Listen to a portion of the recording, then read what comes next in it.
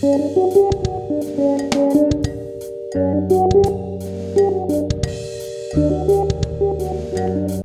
what's the matter with me? Episode 15. My name is John. I'm 38 years old. I made this podcast to share what I'm going through.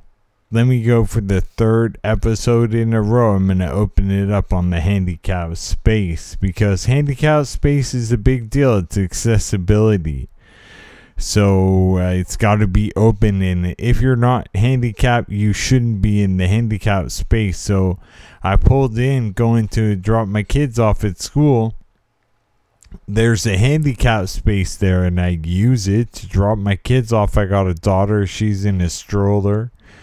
And I've got my son I've got to keep track on. He's 4 years old. Good luck with that. Good luck keeping track. I'm like, stay where I can see you. So anyway, I pulled into the handicap space, and there was this same lady who was there last week. I thought she was a new kid then. I didn't really love it, but the first time I'm gonna let you skate first time, but second time she was in the spot.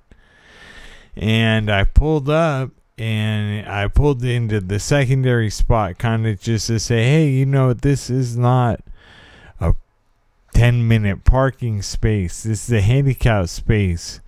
And she was like, well, drop my kids off. I told her, hey, no drama. I'm a parent here too.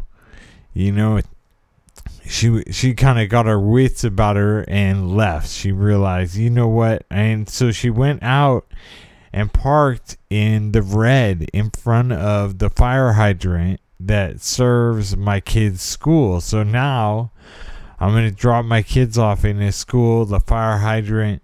So it's like an ethical conundrum. I'm like, what's better? Just letting this lady use the handicap space, or putting every kid like in danger, right? So I'm like, ethical conundrum here.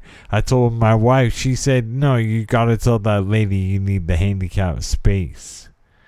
So it's an ethical conundrum. It's all love for that lady. She's new and she moved, and so I'm not gonna hate on that. She's a parent, dude. You're a parent. You got 5 minutes to drop your kids off. You'll just do anything. I'm surprised people don't park on the lawn. I would just drive my car through the window and just throw the kids and drive off. I'm surprised people don't do that. Anyway, no, it's all love. I fell a couple times, but not too badly, but kind of weirdly. I fell to my knees. It was so dramatic. It was oddly dramatic. I think I was trying to keep my balance while falling. So I fell to my knees.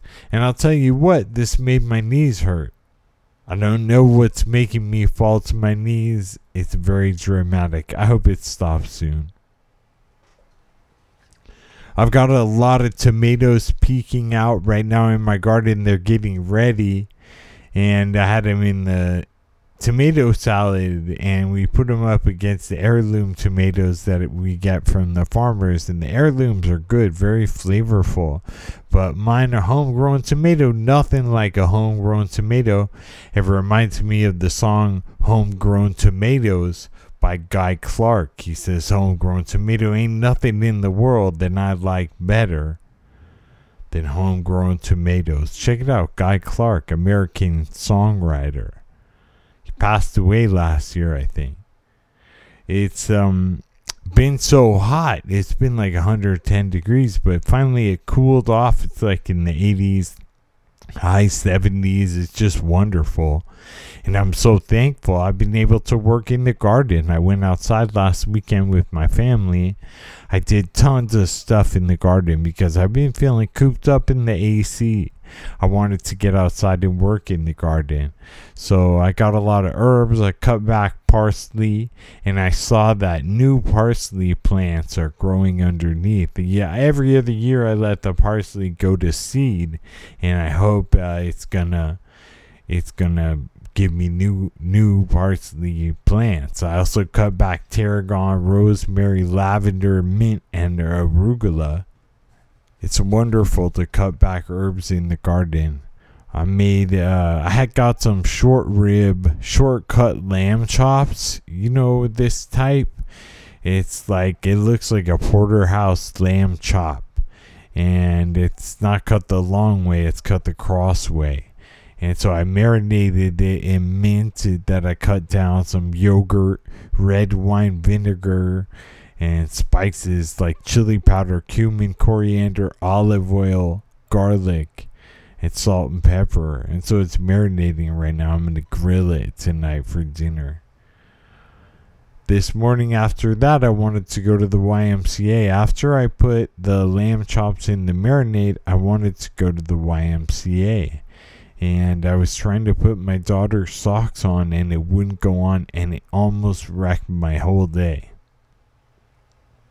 But I kept at it. Sometimes you gotta just keep at it. And then it worked good enough, right? I was like, good enough. You have socks on your feet. It's not the heel, it's not in the heel. The toe's not in the toe, but the sock is on the foot. And so I went to the YMCA because they make you put shoes on to drop off your kid in the kids club. Did that. Then I worked out. I rode the bike. And the sock was like a stretchy Lycra sock. When I took it off, it got like a foot long. And I promise I will never use that kind of sock. If I find that kind of sock, I'll just burn it. I'll light it on fire. Probably I won't, but I'll just like throw it on top of a tall piece of furniture. That's how I do. Strawberry plants are growing. They have this spreading habit. They get a kind of shooter, and then they land on the ground and they grow a couple leaves and some roots come, and you can cut the shooter. It's a new plant. So strawberry plants are spreading out in the garden.